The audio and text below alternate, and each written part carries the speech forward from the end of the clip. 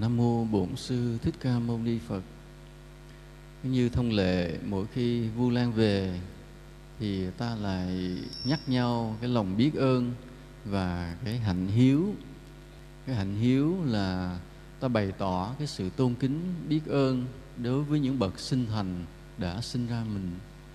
Nhưng năm nay chủ đề của ta đưa ra nó lớn hơn, là thay vì chỉ biết ơn cha mẹ, ta biết ơn đến cả nguồn đất mẹ, cả một cái trái đất đã cưu mang, đã nuôi dưỡng muôn loài sống trên này được mọi điều ấm no hạnh phúc. Vì vậy chủ đề chúng ta đưa ra là tình yêu và lòng biết ơn đối với trái đất. Khi chúng ta phát động cái chủ đề trong cái dịp Vu Lan này thì đã có nhiều chùa cũng ủng hộ, cùng làm theo như vậy, từ ngoài miền Bắc tới miền Trung và cả trong miền Nam. Cái huy hiệu, cái logo, cái biểu tượng của tình yêu và lòng biết ơn trái đất mà một lát nữa khi ta vào lạy Phật ta sẽ được phát, được cài mỗi người một cái thay cho hoa hồng. Thì nhiều chùa đã nhận và cũng đã cài cho Phật tử trong cái lễ Vu Lan trước đây vài ngày, thay vì cài hoa hồng như là thường lệ. Và cái bài sám mà chút nữa tất cả chúng ta đều tụng thì cũng đã được một số chùa ủng hộ và tụng theo như vậy. Rõ ràng là như vậy, những người con của Phật lúc nào cũng rộng mở tấm lòng, nhìn được những vấn đề khách quan và đều thấy cái sự cần thiết mà đã đến lúc phải kêu gọi mọi người trong cái đạo đức lớn là tình yêu và lòng biết ơn đối với trái đất. Vì tất cả muôn loài cùng sống trên đây, dù muốn dù không, chúng ta đã chung nhau cái quả địa cầu này, chung nhau bầu khí quyển này. Thì cái việc mà ta phân chia với nhau vì cái ranh giới, chủng tộc, tôn giáo, quốc gia, sự thật chỉ là tạm thời. Đến lúc nào đó, loài người phải đi đến một thế giới đại đồng. Có người ta vượt qua tất cả những ranh giới, những rào cản, những sự ngăn cách đó, để chỉ còn một danh nghĩa duy nhất là con người của trái đất mà thôi. Không còn có là nói tôi là người nước này, tôi là người màu da kia nữa. Vì tất cả đều sống trên trái đất này, đều chung là người con của nguồn đất mẹ yêu quý này, đều hít thở chung cái bầu khí quyển này, và phải cùng có cái bổn phận, có trách nhiệm để thương yêu, giữ gìn và bảo vệ trái đất này. Nên khi ta đưa ra cái chủ đề này mà được nhiều nơi, nhiều chùa cùng có cái nhìn đó, đã chia sẻ đồng cái quan điểm với ta. Và ta thấy rằng cái đạo đức này, cái đạo đức mà nói về tình yêu và lòng biết ơn trái đất, bắt đầu từ hôm nay phải được thắp lên trong lòng mọi người giữa nhân loại này, chứ không kẻo không còn kịp nữa. Vì nếu ta tiếp tục sống với cái lòng vô ơn đối với trái đất, với cái sự hờ hững, lạnh nhạt đối với trái đất, thì lúc nào đó ta sẽ chịu những cái hậu quả thảm khốc không lường được. Nên chủ đề Vu Lan hôm nay là tình yêu và lòng biết ơn với trái đất.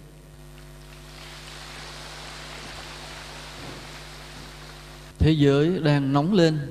Thứ nhất là nóng vì thời tiết khí hậu thay đổi. Mà thời tiết khí hậu thay đổi là do con người. Cứ mỗi năm mà vào mùa thu như thế này, thì nếu ta ra ngoài Bắc đi vào Hà Nội thì ta sẽ thấy cái mùa thu Hà Nội đẹp như thế nào. Sương mờ ở những cánh đồng lãng đãng, khí hậu mát dịu, gió heo mây phơi phới. Nhưng năm nay ngược lại, mùa thu mà ngoài Hà Nội 34 độ, nóng không chịu nổi. Vừa rồi chùa ta có ra ngoài Nghệ An để làm lễ cầu siêu, thuyết giảng, đi làm một số công tác, thì trời oi bức, chịu không nổi. Nên thấy rằng là cái khí hậu thay đổi mà người ta không có lường được. Ngay cả như thành phố Hồ Chí Minh cũng vậy, cứ mỗi năm ai cũng cảm nhận rằng năm nay nóng hơn năm trước, năm nay nóng hơn năm trước. Ở những vùng đất ở ven biển là cái nước cứ dâng lên, ngập vào nhà dần dần. Theo cái sự tiên đoán của các nhà khoa học thì 1/3 cái miền Tây sẽ chìm trong nước biển, sẽ mất hết nhà, mất hết vườn, mất hết ruộng. Người ta phải bỏ xứ mà đi, là mất đất hết. Như vậy cái lương thực, cái lúa gạo mà sản xuất ra sẽ bị giảm sút rất là nghiêm trọng. Và không riêng gì miền Tây, rất nhiều cái vùng khác ở ven biển đều bị chìm trong nước biển. Nên khí hậu thay đổi lần này nó đe dọa đến sự sống của loài người. mà gây cho con người đói khổ, bất ổn, rồi tăng thêm sự tranh giành, đấu tranh lẫn nhau, rất là mệt mỏi. Nguyên nhân tại sao mà khí hậu nóng lên? Thứ nhất là do phá rừng. Ví dụ như đa số chúng ta thì không ai can thiệp vào cái sự phá rừng, nhưng mà có nhiều người vì tham tiền vẫn cầm cưa đi vào rừng để mà cưa cây, cưa gỗ. Mà không phải một mình họ mà dám cầm cưa vào rừng, vì đằng sau họ cả một tổ chức bảo kê. Mà trong cái tổ chức bảo kê đó, ta không loại trừ có cả những người làm các án bộ của chính quyền bảo kê cho họ để họ có thể phá rừng. Mà khắp nơi trên thế giới đều bị như vậy.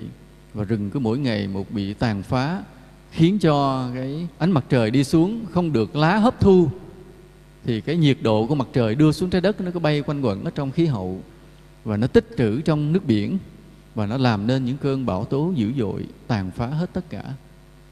Cứ như vậy, nếu mà người ta nghiên cứu trong lịch sử thì người ta sẽ thấy có một sự trùng hợp như thế này. Cứ mỗi khi vào cái thời xưa, khi mà rừng còn rất nhiều, ví dụ nơi từ Hà Nội ta chỉ bước ra không bao xa thôi là rừng mờ mịt, nhiều khi nó cọp về gần tới.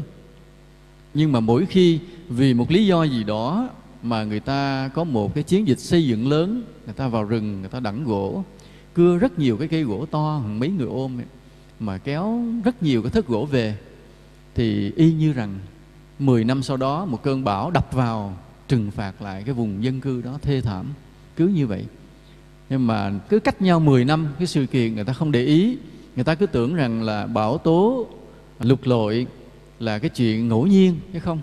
Nó là cái câu trả lời của 10 năm trước mà người ta đã vào phá một khoảng rừng lớn.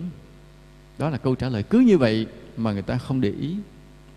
Thậm chí cái việc mà có một thời gian các vua chúa họ mộ đạo quá, rồi họ cứ chi tiền cho người vào rừng đốn gỗ, lấy gỗ về cất chùa. Những ngôi chùa khi cất xong rồi là cả một cánh rừng lớn bị triệt phá không còn gì. Và chùa thì cứ chùa, 10 năm sau một cơn bão vào đập tan thành cái vùng đó. Kể cả các chùa, thiên nhiên cũng trừng phạt. Rồi sau này khi mà các chùa tu hành tốt rồi tính sau. Nhưng mà hễ đụng tới rừng là thiên nhiên trừng phạt. Và bây giờ khắp thế giới vậy, người ta cứ phá rừng và cứ bão tố, sóng xô, lụt lội, hạn hán cứ liên tiếp xảy ra. Như đó là một câu trả lời, vậy mà con người vẫn chưa chịu tỉnh ngộ. Yếu tố nữa để làm khí hậu nóng lên nữa là khi người ta dùng nhiều xăng dầu, than đá, ta gọi là nhiên liệu địa khai. Những cái dầu mỏ hay những cái than đá là do những cánh rừng dày vào đời xưa, sau những cơn động đất bị chôn vùi dưới lòng đất sâu, bị dưới một cái sức nóng và một cái áp lực lớn, thì có cái thì cứng hóa thạch biến thành than đá, có cái thì hóa lỏng trong những cái túi biến thành dầu mỏ. Và những cái đó là những cái tài sản của loài người và của nhiều thế hệ con cháu. Nhưng mà có con người của ngày hôm nay vì tham lam, vì muốn hưởng thụ nhiều, đã khai thác triệt để những nguồn năng lượng đó để mà sử dụng phục vụ cho tiện nghi của mình.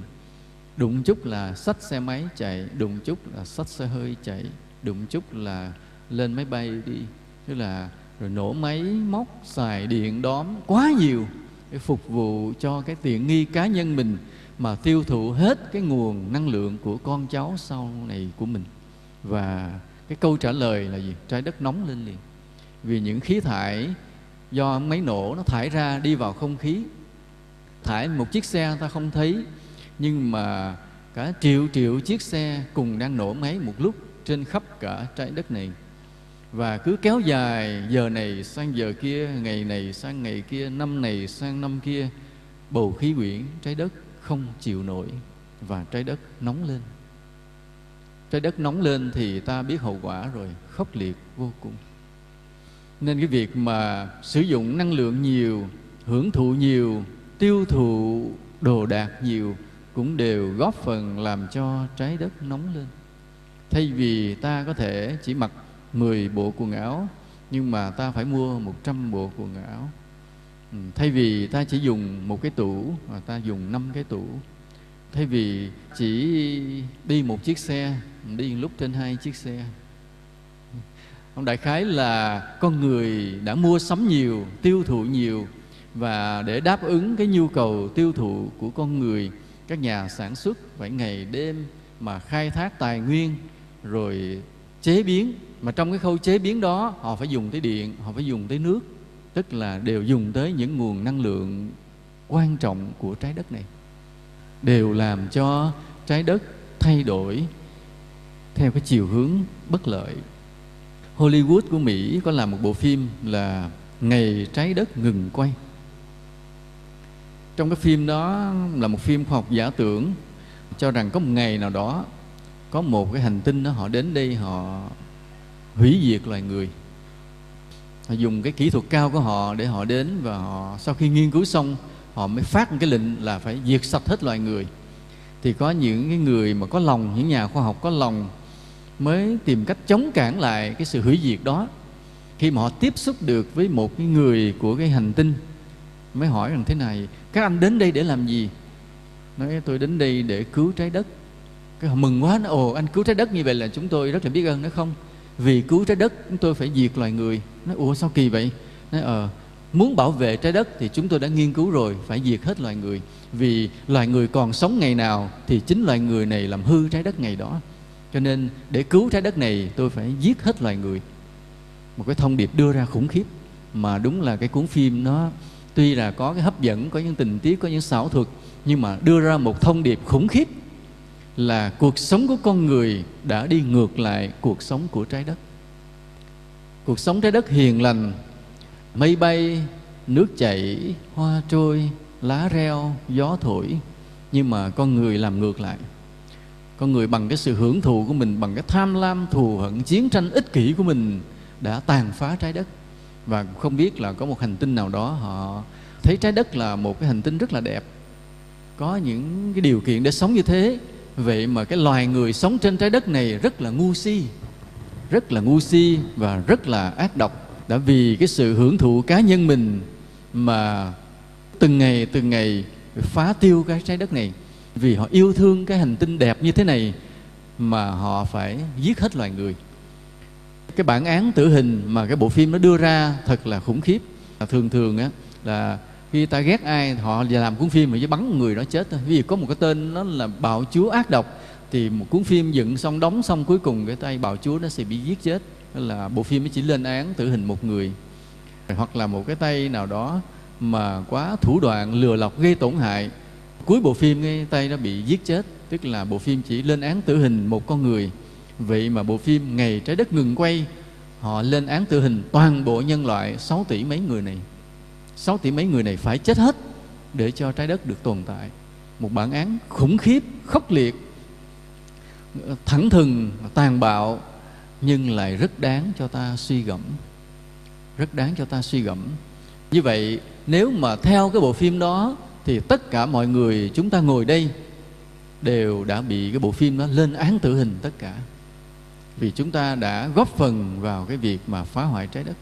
Tất cả 6 tỷ mấy người này đều đã bị bộ phim nó lên án tử hình sạch sẽ. Khi mà ta nghe cái thông điệp đó rồi thì ta phải thấy cái trách nhiệm của con người. Chúng ta phải khơi dậy cái lương tâm gì đó, cái đạo lý gì đó, mà con người phải sống hòa hợp với sự sống của trái đất. Tức là trái đất sống như thế nào ta phải sống theo như thế, chứ không được sống ngược lại cái sự sống của trái đất. Trái đất đang sống như thế nào mà ta phải sống thuận theo trái đất. Hồi thầy còn nhỏ, lúc sau giải phóng rồi thì gia đình đi về kinh tế mới làm rẫy. Thì lúc đó thầy cũng vừa mới lớn, rồi cũng phải đi làm rẫy. Làm rẫy thì phải trồng lúa, trồng khoai, vân vân vậy.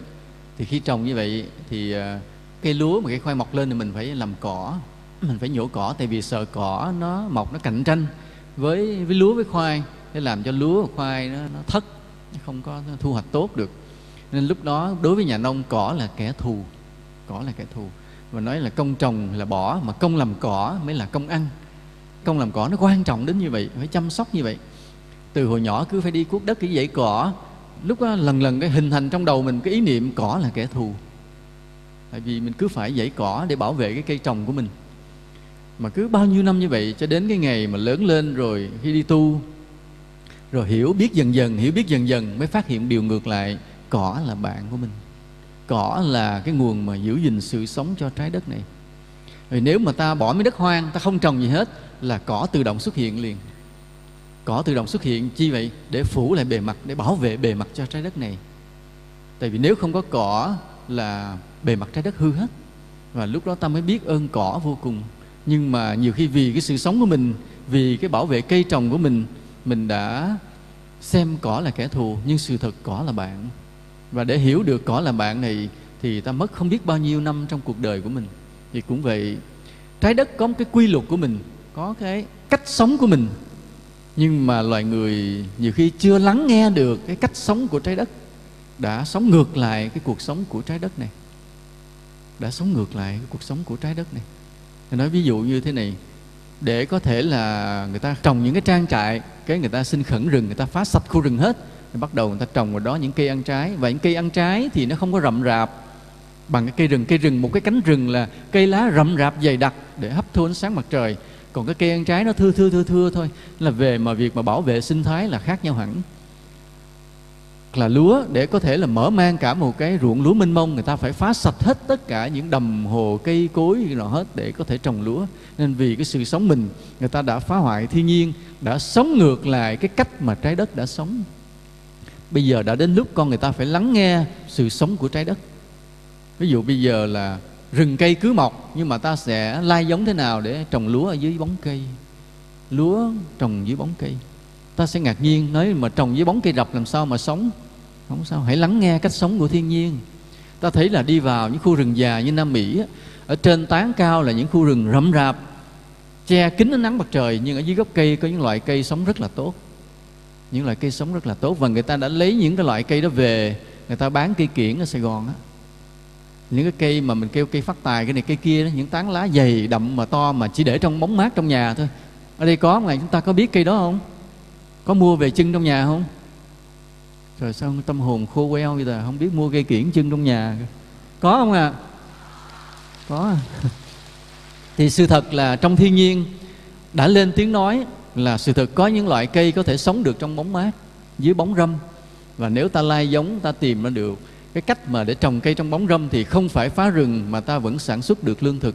Đó là ta biết lắng nghe cái cuộc sống của trái đất để mình sống thuận theo trái đất này, chứ không có đi ngược lại cái cuộc sống của trái đất. Và ta phải xây dựng cái đạo đức trong tâm hồn của mình rất là nhiều, để không có cái oán thù, hơn thua, ganh ghét, chiến tranh mà giết hại nhau như bây giờ. Bây giờ thế giới đụng chút là lừa lọc nhau, thủ đoạn với nhau, gây chiến với nhau, sát hại nhau. Con người sống kỳ lạ quá, sống kỳ lạ quá. Ta phải làm ngược lại, phải xây dựng cái hòa bình cho trái đất này, phải sống thương yêu nhau thật lòng. Để chi? Để cùng có một cuộc sống hạnh phúc trên cái trái đất xinh đẹp này.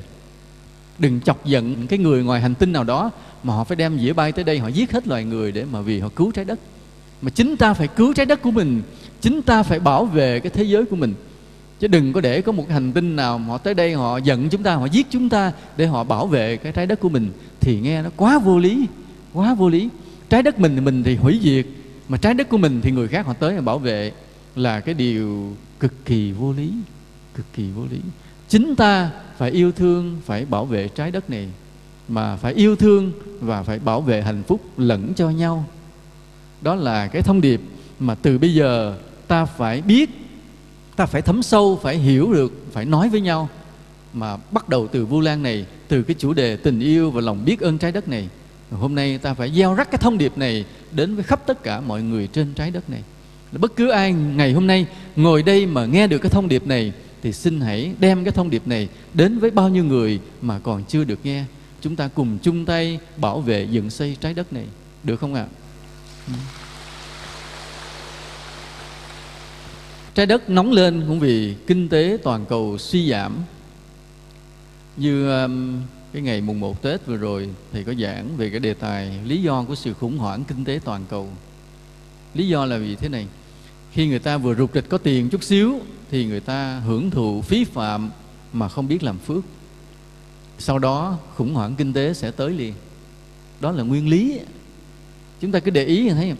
Hệ kinh tế vừa rục rịch hơi khá một chút, người ta sẽ thấy chuyện gì xảy ra. Vũ trường mọc lên, sòng bạc mọc lên, mua sắm xe hơi đắt tiền nhập khẩu về, nên là toàn là xài sang. Hễ có tiền rục rịch chút là xài sang liền. Quái lạ như vậy. Mà cả thế giới như vậy. Và như vậy cả thế giới phải bị khủng hoảng kinh tế để học được bài học này. Nhưng mà dường như thế giới chưa học được.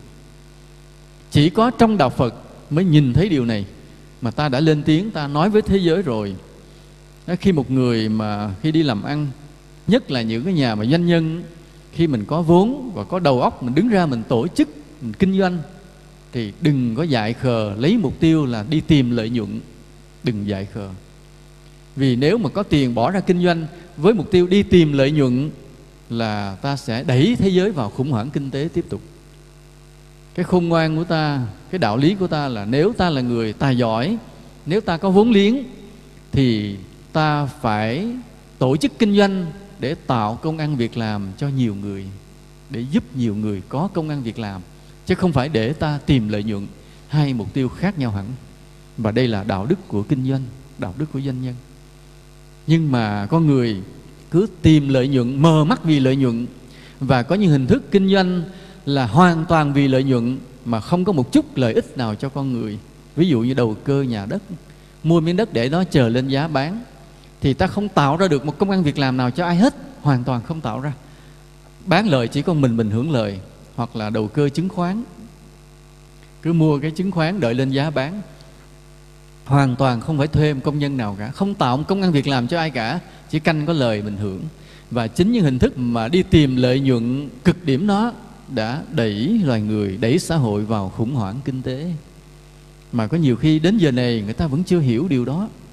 Và đụng chút có tiền là đi tìm lợi nhuận. Chứ ít có ai mà khi có tiền một chút thì đi làm phước, có tiền một chút thì đi tổ chức kinh doanh để tạo công ăn việc làm cho mọi người. Như lần vừa rồi khi thầy về họp với họ Hồ, thì ông Hồ Huy là chủ tịch hội đồng quản trị của công ty Mai Linh, công ty tập đoàn xe Mai Linh. Ông có lên ông phát biểu, thì ông nói thế này: trong cái thời buổi khủng hoảng kinh tế này mà Mai Linh vẫn giữ được công ăn việc làm cho mấy chục ngàn con người, và ông xem đó là hạnh phúc. Ông không cần lời, ông không cần lời nữa, chỉ cần là giữ gìn được công ăn việc làm cho bao nhiêu anh em thôi, thì đó là hạnh phúc của ông, là lý tưởng của ông. Mọi người vỗ tay quá chừng. Và ta mong rằng trên thế giới có rất nhiều ông chủ hiểu như vậy, hiểu như vậy, là cứ thêm được một việc làm, thêm được hai việc làm cho một người, cho hai người, đó là hạnh phúc của ông chủ, chứ không phải vì kiếm lời. Nếu mà được như vậy thì thế giới mới thoát khỏi những cái chu kỳ khủng hoảng kinh tế độc hại. Thế giới cũng nóng lên nữa là vì chiến tranh, mà họ cứ nhân danh cái tôn giáo của họ, nhân danh thần thánh của họ đi giết người bừa bãi, lạ lùng không hiểu nổi. Thần thánh chưa bao giờ lên tiếng nói kêu giết ai, mà chỉ có con người xúi con người đi giết nhau, mà họ nhân danh thần thánh.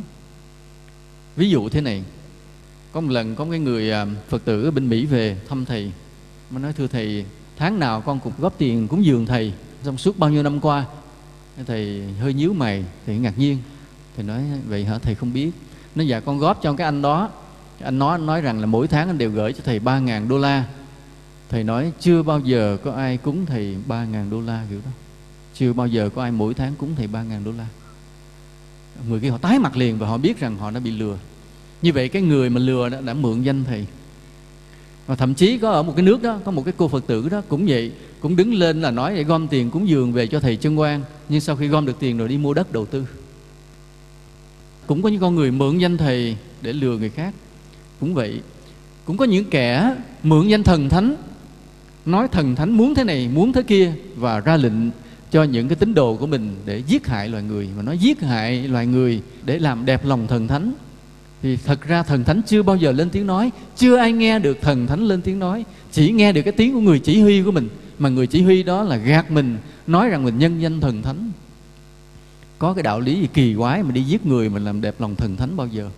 Vậy mà có nhiều người cứ mượn danh thần thánh rồi để lấy niềm tin của người khác.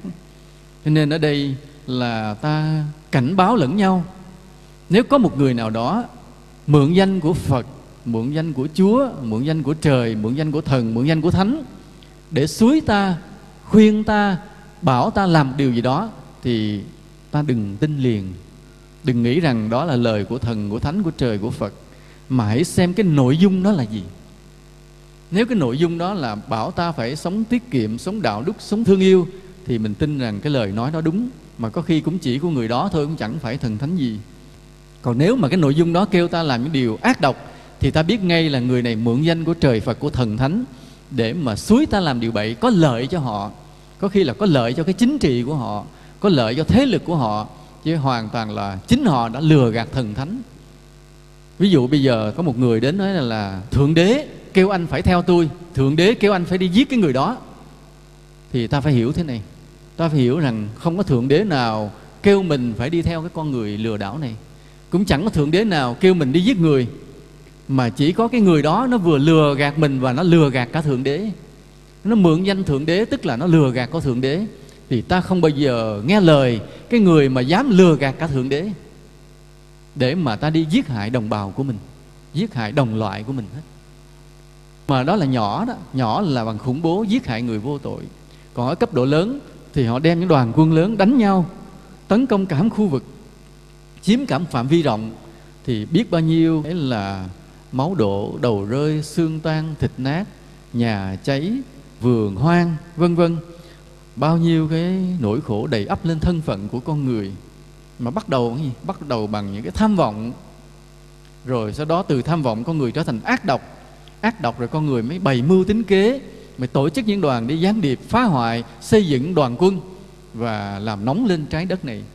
Trái đất đã nóng vì khí hậu, trái đất vì nóng vì nghèo khổ. Bây giờ trái đất nóng lên vì chiến tranh. Mà chỉ vì có một vài cái tham vọng cá nhân của con người. Mà độc ác nhất là con người nhân danh một cái gì cao đẹp, nhưng để rồi làm những điều tồi bại. Nhân danh cả trời Phật gì đó, nhân danh cả thần thánh, nhưng mà để rồi xúi dục nhau làm những điều ác độc, giết hại con người. Nên ta phải tỉnh táo, ta phải kêu gọi tất cả loài người tỉnh táo, ta phải kêu gọi tín đồ trên khắp thế giới này tỉnh táo. Dù là cái người đó là một đấng giáo chủ của mình, dù cho cái người đó là cái giáo sĩ cấp cao của mình, nhưng mà nếu họ nói nhân danh cái thần thánh Thượng Đế để họ xúi mình đi giết người, là ta dừng lại liền. Ta biết cái người này họ lừa gạt Thượng Đế, chứ họ không phải là nhân danh Thượng Đế. Họ chẳng có nghe lời Thượng Đế đâu, mà họ đang lừa gạt Thượng Đế. Nên ta không bao giờ làm theo những điều ác độc đó. Ta chỉ có làm theo cái gì? Mệnh lệnh của lương tâm.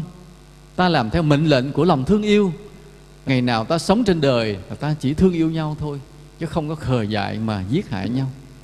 Đó là mệnh lệnh của lương tâm, của đạo lý, và làm cho trái đất này mát mẻ, êm dịu và xinh đẹp.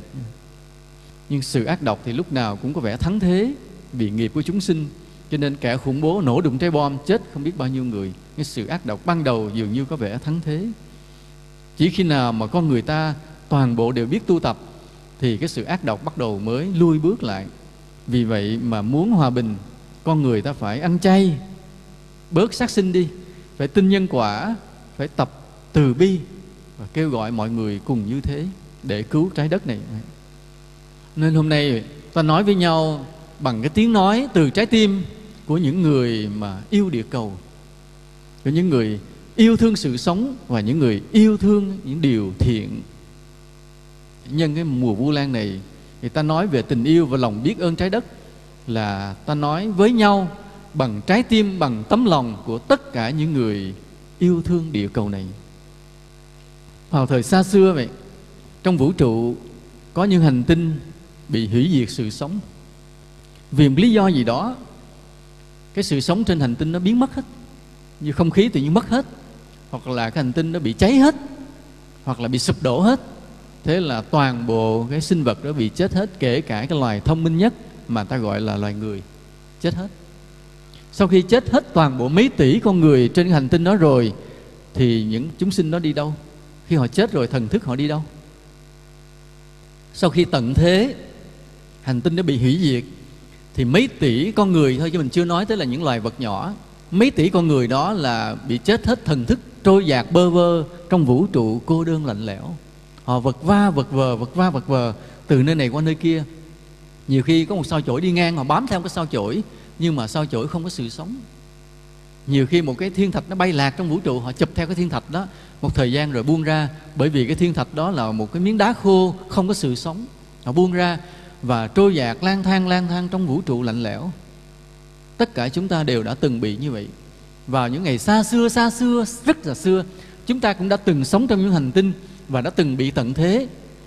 Hành tinh nó chết hết và chúng ta là những con người bị trôi dạt bơ vơ lạc loài trong vũ trụ. Cho đến khi có một cái hành tinh hình thành được sự sống như trái đất của chúng ta hồi mấy tỷ năm trước. Bắt đầu có những men, cái nấm nó mọc lan tràn trên đá, trên bờ, trên bụi. Rồi có những cơn mưa rơi xuống, bắt đầu những hồ nước nổi lên, những dòng sông bắt đầu chảy. Rồi những cái men đó nó tiến hóa lần lần để nó thành cây, thành cỏ. Rồi những vi sinh vật lần lần nảy nở ra. Từ từ ta thấy có mây bay, bắt đầu có lá xanh, có gió reo, có thác, có gành, có hồ, có nước, có biển, có sóng xô. Những mọi điều xinh đẹp và thuận lợi cho sự sống bắt đầu xuất hiện. Khi mà có một cái hành tinh có những điều kiện thuận lợi cho sự sống bắt đầu xuất hiện rồi, thì vô số những thần thức mà của chúng ta nó bám về đó liền. Nghĩa là khi mà chúng ta bơ vơ trong vũ trụ lạc lõng như vậy, cái thần thức chúng ta vậy, khi mà chúng ta phát hiện ra được có một cái trái đất mà đủ điều kiện để sống, chúng ta tập trung về trên trái đất này, nhưng mà chưa thành người. Vì chúng ta vẫn còn là những cái thần thức bơ vơ. Chúng ta bám ở bụi cây này, bám ở gành đá kia, chứ chưa được làm người. Vì lúc đó là trái đất chưa có người xuất hiện, chưa có giống người xuất hiện. Đó bắt đầu từ từ hình thành theo như là Darwin đưa ra một lý thuyết, là những sinh vật tiến hóa dần dần từ loài thấp lên loài cao từ từ. Mà lúc đó cái thần thức của chúng ta bơ vơ quá nhiều triệu năm. Chúng ta thèm khát sự sống quá rồi. Đến khi mà ta thấy xuất hiện bầy nai, chúng ta nhập vào đó liền. Ta vào thai nai, mình sinh ra. Thuở ban đầu chúng ta đến với trái đất này là hầu hết chúng ta mang hình hài của một con khủng long, con hươu, một con nai, con cọp, con báo, con gì đó. Vì vậy mà bây giờ có người có tuổi cọp, có người có tuổi chuột, có người có tuổi heo là vậy.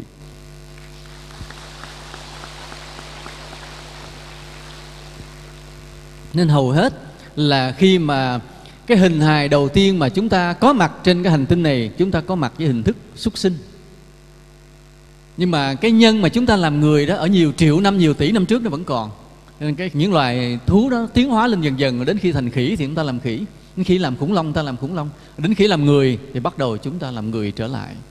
Rồi làm người và loài người đó theo cái nền văn minh nó tiến hóa dần dần như ngày hôm nay. Nhưng mà ngày hôm nay thì cái chuyện ngày xưa bắt đầu sắp sửa lặp lại. Sắp sửa lặp lại ở cái chỗ là chúng ta đang phá hoại hành tinh này. Chúng ta phá hoại hành tinh này cho đến ngày nào đó hành tinh mất hết sự sống, bị tận thế, và chúng ta lại trôi dạt vào trong vũ trụ, lang thang bơ vơ để đi tìm một cái hành tinh khác nữa. Không biết bao nhiêu triệu năm chúng ta lại tìm thấy một hành tinh có điều kiện sự sống. Chúng ta kéo nhau về đó để chờ đợi một cái hình hài, một con thú, một con khủng long, một con gì đó để chúng ta được xuất hiện với hình thức một sự sống trở lại. Và cứ lặp lại, cứ cái chu kỳ của vài tỷ năm như vậy cứ lặp lại. Chúng ta cứ trôi lăn trong luân hồi lang thang vô định mãi như vậy. Mà hễ khi mà được làm thú á, thì phải bươn chải đi kiếm ăn. Cứ vạch cái lá này tàn kia để tìm con vật nào đó mình cắn được mình cắn, hoặc là hái được trái thì trái. Còn khi làm người rồi đó thì mưu mô thủ đoạn lừa lọc với nhau, không biết tu tập. Và cứ thế mà cái vòng luân hồi nó cứ xoay. Chúng ta đến bám vào được sự sống, sống thời gian mà lên làm người rồi chúng ta phá cái sự sống của hành tinh đó. Đến khi hành tinh nó mất rồi chúng ta lại bơ vơ đi tìm một hành tinh khác, cứ như vậy hoài. Nên bây giờ phải dừng lại điều này. Ngày hôm nay ta phải nói với loài người dừng lại điều này. Hãy nhớ lại mấy triệu năm trước, khi mà ta đang còn là một cái vong linh vất va vất vưởng, cô đơn lạnh lẽo bay phiêu lạc trong vũ trụ. Hãy nhớ lại lúc đó nó khổ sở thế nào, cô đơn thế nào, buồn thảm biết chừng nào. Và phải dừng lại cái việc phá hủy trái đất này, chấm dứt lại. Phải giữ gìn trái đất này bền vững, an vui, hạnh phúc, để chúng ta còn thêm thời gian mà tu tập, còn thêm thời gian mà sửa sai. Chúng ta không thể tiếp tục sống sai lầm thế này, làm cho trái đất hư hỏng thế này. Chúng ta phải bảo vệ trái đất để kéo dài sự sống trái đất, mà ta có thời gian sửa sai, có thời gian tu tập để ta có thể giải thoát hẳn khỏi luân hồi sinh tử này.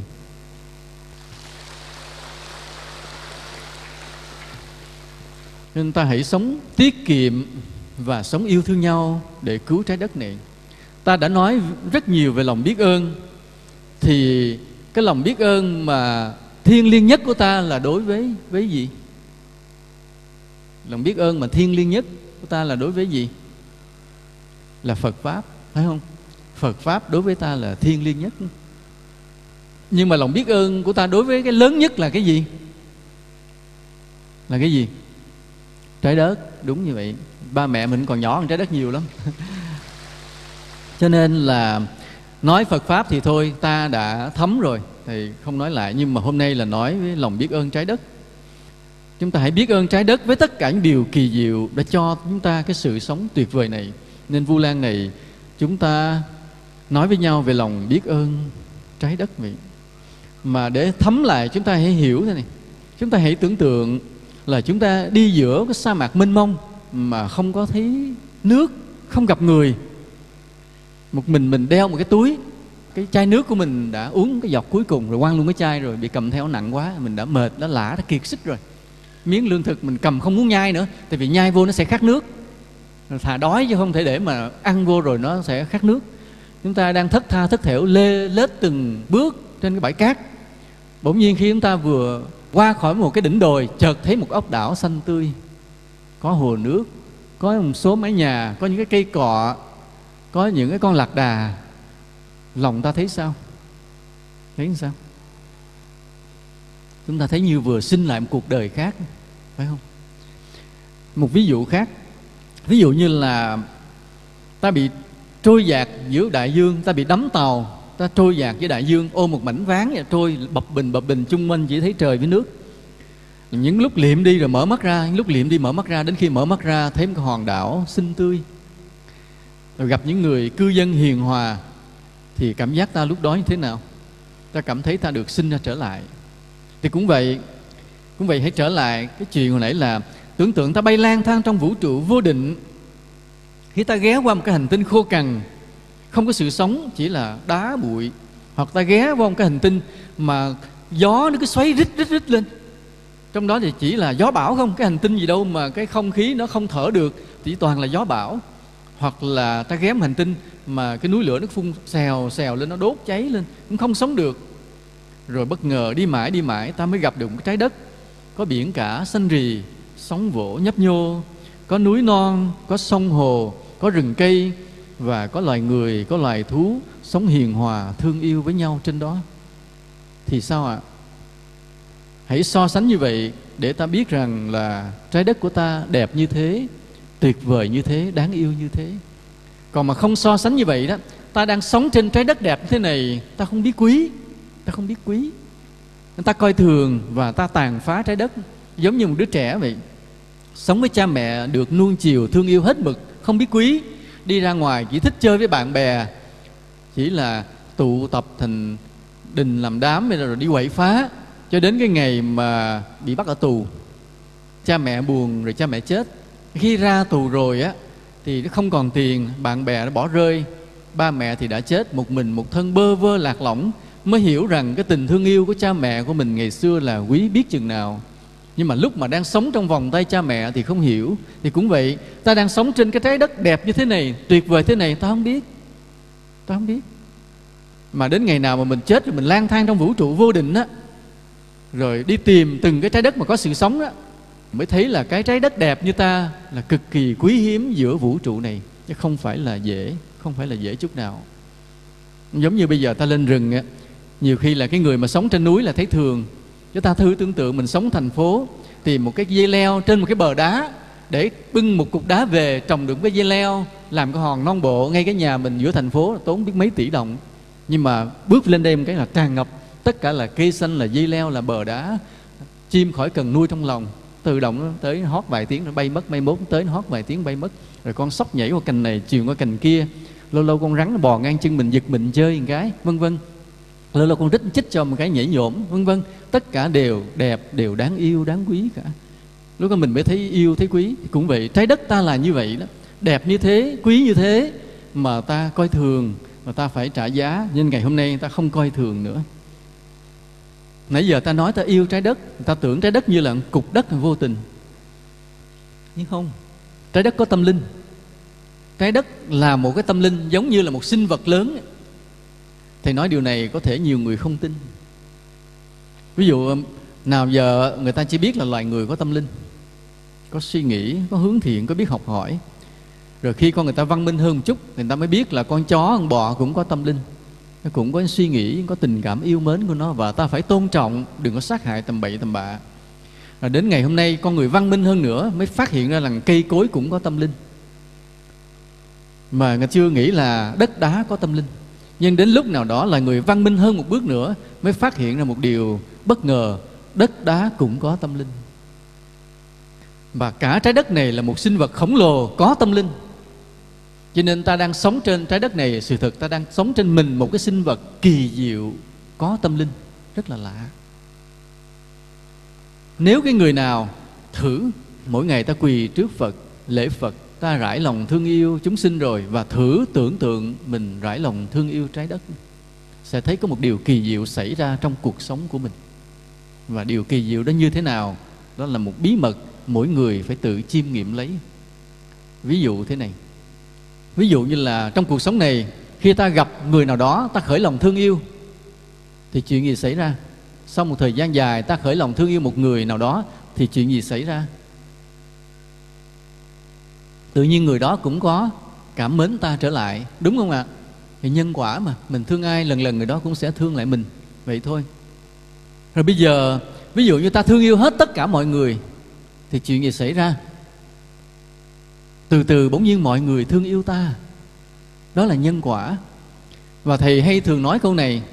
Thầy nói cả năm cả tháng ta sống ở nhà mình, ta lo bao nhiêu công việc tất bật, ít có điều kiện để yêu thương. Nhưng mà mỗi khi dịp lễ được về đây với nhau, bao nhiêu nghìn con người như thế này chen chúc với nhau trong cái mái trường như thế này, chia nhau từng cái hộp cơm, từng cái ly nước như thế này, mà lúc đó lòng ta không còn phải lo gì nữa, không còn phải lo làm ăn buôn bán gì nữa. Cơm chùa lo, nước thầy lo, nhà vệ sinh ông thầy ông vội rồi không lo, cứ để đó. Nghĩa là ta chỉ còn việc đến đây lễ Phật và thương yêu nhau thôi. Và trong 2 ngày này là 2 ngày ta tập thương yêu nhau. 2 ngày ta tập thương yêu nhau. Nhưng hôm qua nay ta có tập thương yêu nhau chưa? Nhìn nhau mà thấy mình đều là anh em, là con một cha. Thấy chưa? Thấy là anh em một nhà để tập thương yêu nhau. Có tập được chưa ạ? Phải tập thương yêu nhau nha. Ít khi nào một năm mới có vài lần ta về đây gặp nhau để thương yêu nhau. Sống trong rừng núi lạnh lẽo, đêm hôm sương gió thế này. Và hãy tưởng tượng như vậy, ta là anh em một nhà, là con một cha, để thương yêu nhau. Rồi khi ta trở về lại với cuộc sống của mình, ta vẫn mang phảng phất trong lòng mình cái tình thương yêu huynh đệ đó, để ta thương yêu tất cả loài người này, ta thương yêu tất cả chúng sinh này. Và điều đó nó có cái quả báo của nó. Khi mà ta khởi lòng thương yêu được cả cái loài người này, cả chúng sinh này, động lòng lên cả thần thánh. Thần thánh sẽ yêu thương ta, và chúng sinh sẽ yêu thương ta. Cũng vậy, cứ mỗi ngày ta trải lòng mình, ta yêu thương trái đất này, ta sẽ được trái đất thương lại. Ta sẽ được trái đất thương lại. Khi trái đất thương lại ta thì sẽ thế nào? Sẽ có những điều kỳ diệu xảy ra trong cuộc sống ta, trong tâm hồn ta. Và người nào quán tưởng tình yêu thương trái đất sẽ hiểu được điều này, sẽ thấy được điều này. Thầy không muốn nói trước, hãy tự về nhà mà tu tập nha. Rồi truyền bá cái tình yêu trái đất này cho nhiều người. Và ta biết ơn bầu khí quyển bao quanh cho ta thở. Ta biết ơn nước mưa làm sông hồ tuôn chảy để cho mọi điều kỳ diệu mọc lên. Ta biết ơn rừng cây để làm cái nguồn, làm cái nôi cho mọi sự sống bắt đầu xuất hiện. Ta biết ơn núi vươn lên cao, thung lũng chìm xuống thấp. Ta biết ơn từng cái triền đồi, từng cánh đồng cỏ. Ta biết ơn từng đứa bé chạy tung tăng, tiếng chim hót sớm mai, tiếng vạc kêu trong buổi chiều tối. Ta biết ơn tất cả, ta yêu thương tất cả. Và ta phải mang cái tình yêu trái đất này, cái lòng biết ơn trái đất này, để kêu gọi mọi người, nhắc nhở mọi người, rủ mọi người, hướng dẫn mọi người. Không thể để con người ngủ quên mất cái tình yêu và lòng biết ơn đối với trái đất. Đã đến lúc cả loài người này phải biết ơn cái nguồn đất mẹ của mình, phải yêu thương cái nguồn đất mẹ của mình. Và nhà trường, cơ quan, chính quyền, báo chí, các tôn giáo đều phải kêu gọi giáo dục người dân, tín đồ, cộng đồng mình ý thức yêu thương trái đất, bảo vệ môi trường sống bằng cách là bớt chạy bằng xe máy, nên đi bằng xe đạp, bớt xài đồ điện, bớt xài nước phí phạm, bớt xài gỗ, xài củi. Và ngược lại, tham gia ta trồng nhiều cái cây xanh, trồng rừng, giữ sạch cái nguồn nước, xử lý nước thải và tập đi xe đạp. Lát nữa đây chúng ta sẽ nhận cái huy hiệu là tình yêu và lòng biết ơn với trái đất. Và ta cũng nhận được cái sự thiêng liêng của Phật Pháp, và nhận lấy cái thông điệp này để sống và để đem cho mọi người. Cái huy hiệu đó Thầy đã để trên bàn Phật mấy bữa nay và đã cầu xin Phật chứng minh. Thầy cũng cầu nguyện rằng người nào mà đeo được cái huy hiệu này sẽ gặp được nhiều may mắn, được nhiều sự gia hộ của Phật. cũng như nhận được cái thông điệp giáo dục cao quý về tình yêu và lòng biết ơn trái đất. Và cái huy hiệu đó sẽ như là một cái tấm bùa hộ mệnh che chở ta trong cuộc sống này. Ta sẽ gặp được nhiều may mắn. Cái may mắn nó sẽ kéo dài, nhưng sự thật nó có cái đát của nó có cái giới hạn, chứ nó không phải là mãi mãi. Vì sao vậy? Vì trong thực tế khoa học họ cho biết cái gì cũng có đát, quá đát là hết hiệu nghiệm. Thì cũng vậy, cái bùa huy hiệu mà ta sắp nhận, nó sắp đeo, cái sự linh thiêng mà che chở bảo vệ ta, nó cũng có cái đát. Có cái đát. Mà cái đát đó là tới ngày nào? Người ta sẽ lật ta coi, hình như là tới lễ thành đạo thì nó hết đát. Nên tới ngày lễ thành đạo phải lên lại.